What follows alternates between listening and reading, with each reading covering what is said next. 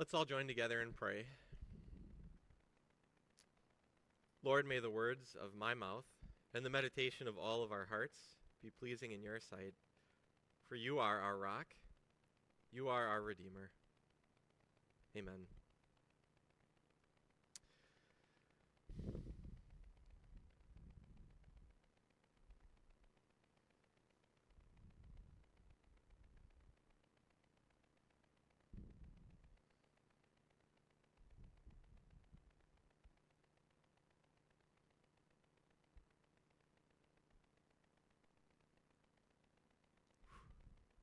All right, that was 15 seconds.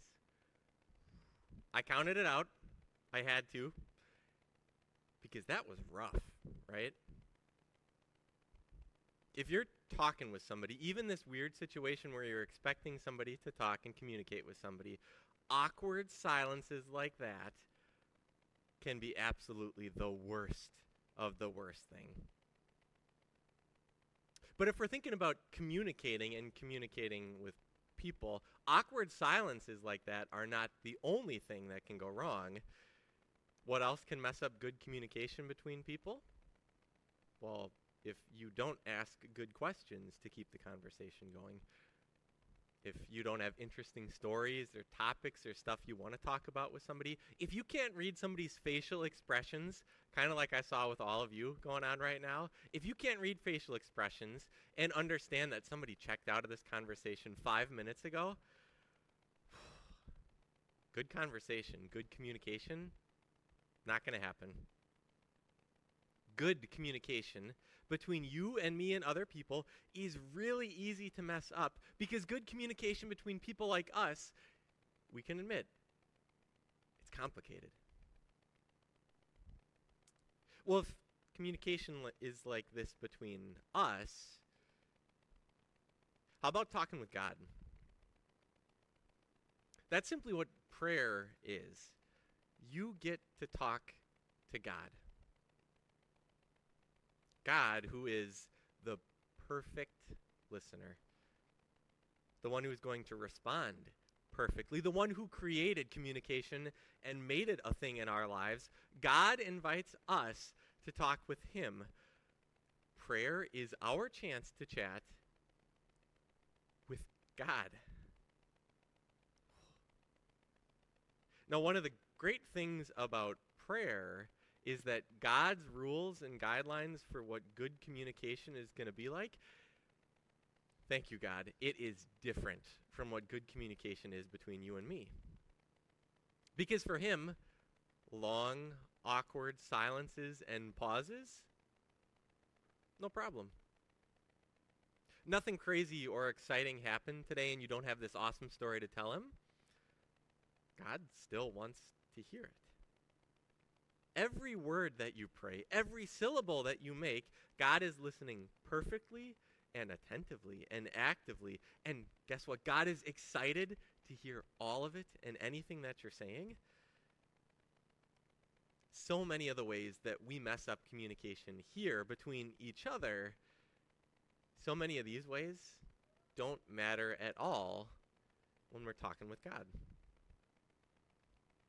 Now, while God does want to hear absolutely everything, and he is open to listening to all of it, we got to start when we talk about prayer with understanding that we can still mess prayer up.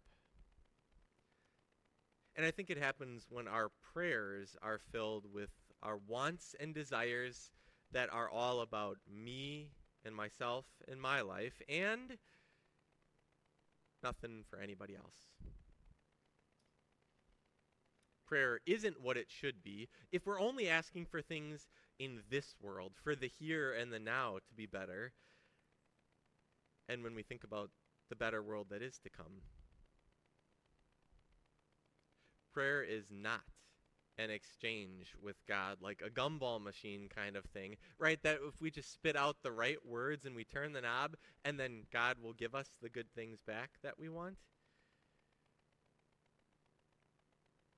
And I think a lot of times those are ways that we fall into prayer.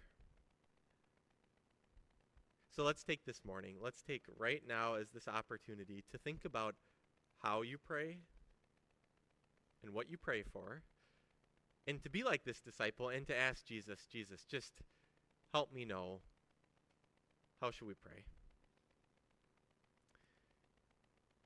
And here's the really cool thing. You know how this is going to go already. What does God do whenever we admit that our prayers and prayer life hasn't been what it should be? God points us back to Jesus, who not only is going to help us know how to pray, but Jesus is the reason why we can pray. His forgiveness opens up this line of communication between us and a holy and perfect God. His perfection now is what God sees in us. His works, everything he's done for us, we know that he has done and has finished and has completed. We're going to heaven for sure. Jesus is the reason why we can talk to God.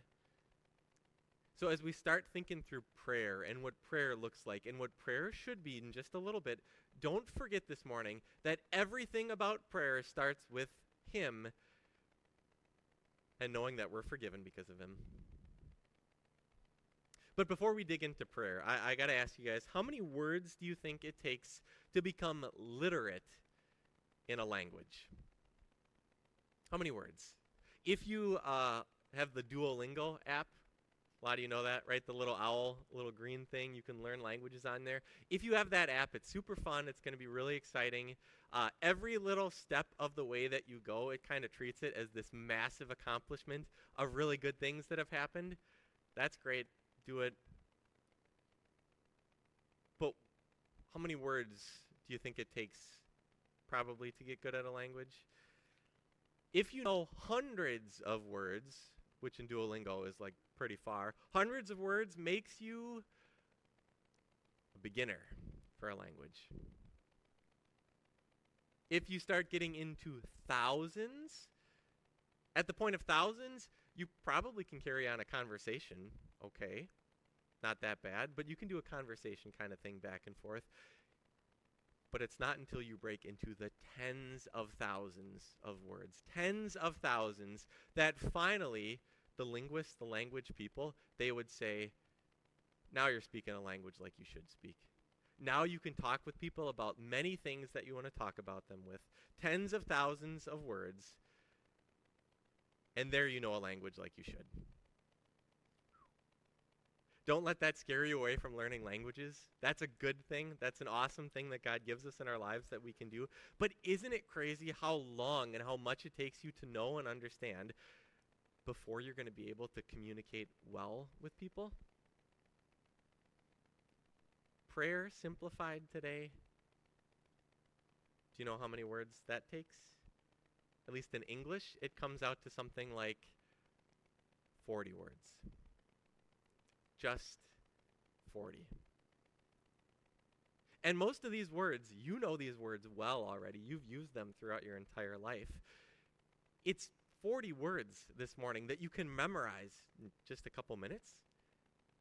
40 words that you are going to use and express your belief throughout your life as a Christian. Let's dig in. Let's see what just 40 words, what prayer simplified looks like for Jesus. One day Jesus was praying in a certain place. When he finished, one of his disciples said to him, "Lord, teach us to pray, just as John taught his disciples."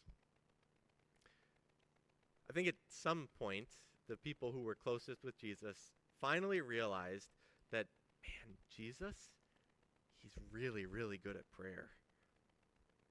We get little insights like this throughout the Bible that don't tell us a lot of details, but like Luke's gospel tells us earlier, that Jesus would go off to solitary places and Jesus would pray.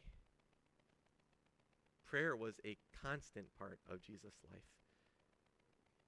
So the people who were with him, who saw that Jesus made prayer this part of his life, one of them finally went and asked Jesus one of the best questions that anybody's ever asked Jesus. They asked, "Jesus, could you help us with prayer too?" And now the simplicity comes in. You really got to appreciate how Jesus responds. He said to them, "When you pray, say," And doesn't it feel like Jesus has been waiting for this question? Without skipping a beat, he just hops in and tells them, here's part one, Father. Like a kid, talking with their mom and their dad. A kid who knows that their mom and their dad loves them unconditionally. A kid who isn't afraid to ask for anything, they're just going to let it spill out. A kid who is part of the family. Father. Then, hallowed be your name. Okay, now here's one of the words that obviously is not a normal word for us. I don't think you've used this in any other context. Hallowed. Yeah. It means to let something be perfect, be holy, be different from the rest of our messed up world going on here. In other words, we're asking that God be known as God. We're asking that people, sinful, messed up people like us, that we would worship God like he is God. That we let God's name, everything we know about God, everything he tells about us, about himself, all of that, we're asking God, let people honor that thing. Your kingdom come. Kind of an important thing for us to remember right now in our world, when we're praying this is not an earthly kingdom. This is not prayer for the right side to win in war. This is God's kingdom. This is God's rule inside of our hearts. This is a prayer that God would work faith and trust in people's hearts. This is a prayer asking that God would help people to know that they're forgiven because of Jesus. And yes, this is also God's kingdom of heaven, his forever kingdom too. Not just here and now, but that there is this better place, this perfect place that's waiting for us. God, please let that kingdom come too. Next, simplified, give us today, each day, our daily bread. Basic needs, not just bread, but all that we need. God, give us those things. Food, clothes, a place to live. God, provide for us. And I think for most of us in our context of life, this is one of the things that we forget so easily because we have so much. So think through it when you pray it. God is providing for you. God's the one who has given you these things. Without him, you have nothing. Next simplified part, forgive us our sins, for we also forgive everyone who sins against us. Not an ask for forgiveness because you don't have it in Jesus. No, like we started our worship service, you are forgiven. That is done. That is certain. That is solid. But it is an ask that God would do this, and he would point us back to Jesus again and again and again. Because we forget, and we doubt, and we struggle. God, point us back to Jesus through all of it. Remind us of what you've done for us. And then help us to forgive. Like the kind of forgiveness that we talked about last week. How forgiven people forgive. Not with limits. Not an exchange going on. Free and full forgiveness because we've been forgiven. God, help me do that. And lead us not into temptation. Okay, God is not the one who's tempting us and pushing us to do things that are wrong, but God does stop a lot of awful things from happening to us without us knowing. Partly, we are asking him to protect us from that awfulness, and partly, we're asking that he stays with us when sin in this sin messed up world happens. Because while we're here, it is going to happen. What helps when that happens? Knowing that he's with us, that he won't leave us, that he promises to work out all the worst things for his good plan. God, do that. Did you think it was weird in Luke's gospel how that's the end of these things, right? That's where it cuts off? Because if you pray the Lord's Prayer every week with us, what's missing? Yours is the kingdom and the power and the glory forever and ever. Amen. If you're with us every week, that's what we pray every week. But did you know that's not part of Jesus' answer here? That actually comes back from the Old Testament. And basically, it's just this really awesome summary and great way to say that God can do everything that we're asking him to do because he has the power and the ability and the desire. And we say, amen. Yes, God, you can do it, and you're going to do it. This, every week, this is prayer simplified. This is simple prayer spelled out. The Lord's Prayer has found itself in some kind of weird places, though, hasn't it? I know at least one person here plays high school football, but high school football and the Lord's Prayer, have you heard it? Have you seen it? Have you experienced it too? Before a game, everybody huddles up and kind of in this deep, monotone voice, Lord's Prayer, this is what we're doing. Interesting. Superhero movies.